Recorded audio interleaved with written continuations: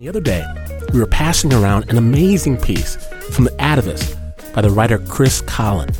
And the story was about a dude whose life read like a movie script. And when we finished reading Chris Colins' piece, we leapt to our feet and insisted that our own Stephanie Foo go out and get the tape. Stephanie, dim the lights. Roll tape.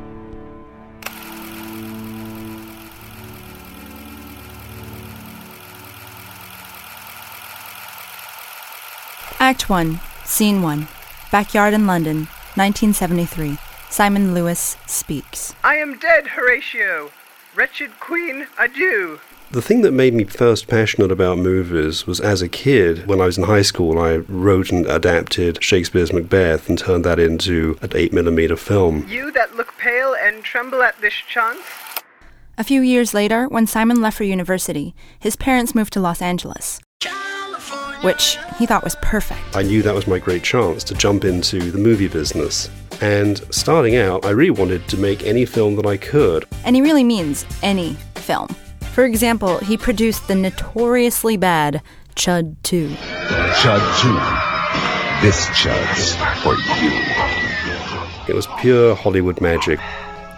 Simon climbed the Hollywood ranks. Soon he was representing Howie Mandel and John Travolta.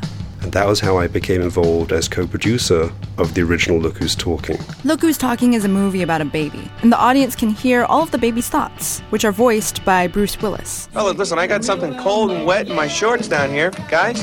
And I thought that was a magic concept. Not surprisingly, the studio did not agree, but Simon was determined to get this movie made. I was enormously charming, enormously persuasive, and when I met at the studio, I was able to defend every aspect of the picture. The biggest star of 1989 was also the smallest. The studio made over $100 million just from the first picture. Simon's career blew up. He was huge in Hollywood. It was everything I dreamt of. And just when life couldn't get any better, he fell in love. I met Marcy. Her infectious love, her love of life, her extraordinary ability to make everybody feel like they were her best friend. She really was everything I could possibly have looked for in a soulmate. Everything was so perfect that you take everything for granted. And it was a mundane moment. We were talking about whether to take a detour before a restaurant. At that moment, a cargo van ran a stop sign of between 70 and 80 miles an hour. Simon's car flew across 5 lanes of traffic, flipped over a curb, and landed in a garden. And the first paramedics who ran up reported that there were no survivors in the car. When they cut the car apart, they found that driver, me, still had a pulse. Simon was rushed to Cedars-Sinai Hospital. Most of his bones were broken, and his brain was hemorrhaging so much that blood started trickling out of his ears. His body had swollen to twice its size, but he was lucky. He was alive. Marcy had been killed on impact. Here's Simon's mother. Nobody's ever programmed for this situation. But when you get this call in the middle of the night, I didn't scream, I didn't this, just get dressed and go. And then you go into the intensive care, and there's a tube coming out of every part of his body. Other people tell you, you talk to them, they can hear you. I don't know. Simon was in a Glasgow coma scale 3. That's the deepest level of coma there is. And if you're in this for more than a few hours, doctors anticipate severe brain damage. Simon was in the coma for a month. No one that I'm aware of remembers the inside of a Glasgow coma scale 3. No one? Except Simon. I remember the experience of what approaching death felt like.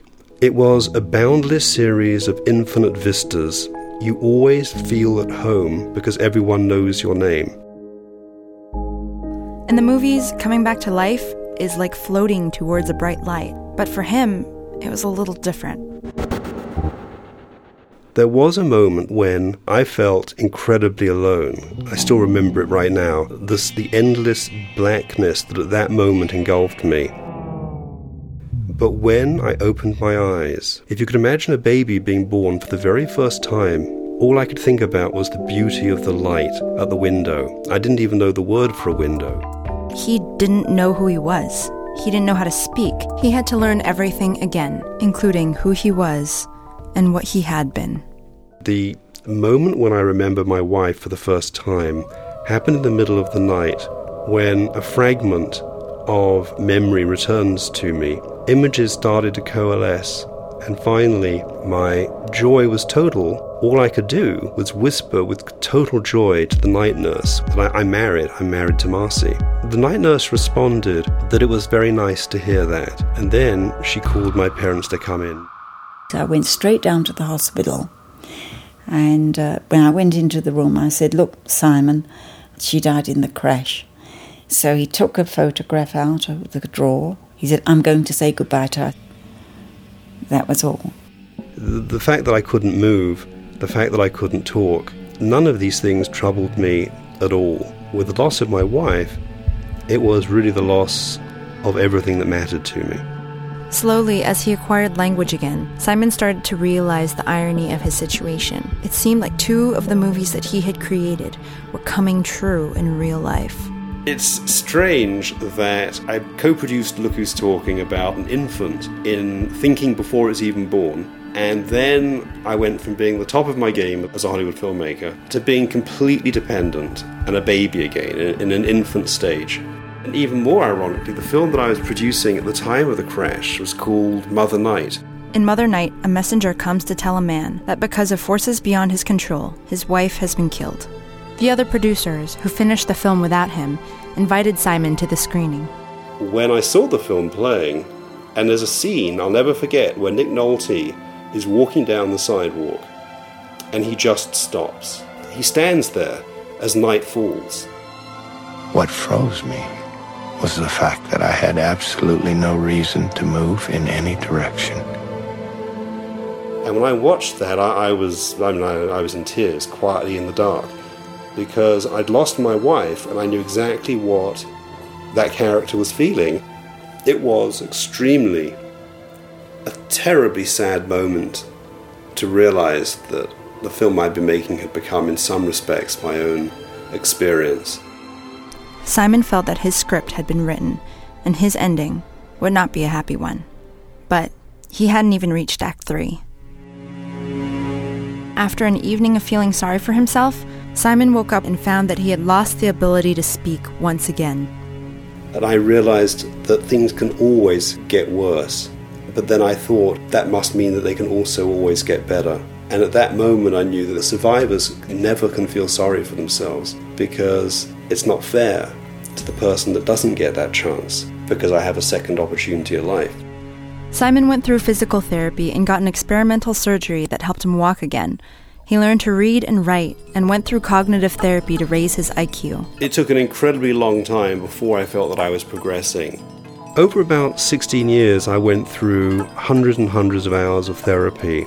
I was able gradually to inch up my IQ to over 150. Which is considered highly superior intelligence. This is not supposed to happen.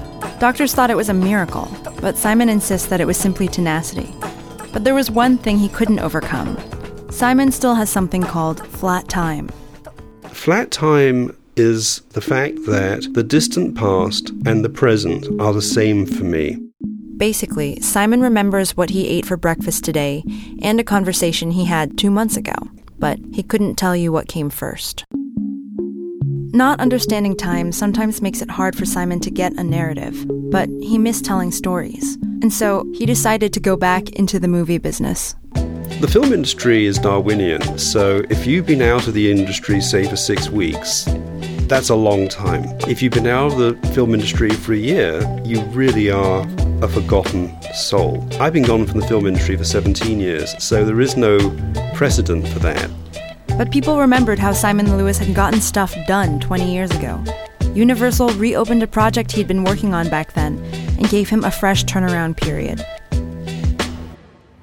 Simon will be co-producing the film if it gets made. And I will be involved in the writing of the storyline. And, of course, after reading the script, Simon realized that the movie is about what makes us who we are, how we can lose it, and how we come back from that. Again, the movie is about him. But this time, he gets to write the ending. Unlike the world of fiction, in the world of non-fiction, in the real world, where we open our eyes each day and we feel the sun rise and shine, there are choices. Faced with the choice, do I roll over and give up, or do I go forward? I found reasons to go forward. Well, Saturday night at 8 o'clock, I'm gonna pick my baby up and take her to the picture show. Simon Lewis wrote a book about his recovery and about consciousness. It's called Rise and Shine. We'll have a link on our site. And also, big thanks to Chris Colins for his wonderful piece in the Atavist, which led Snap to this story. We'll have a link on snapjudgment.org.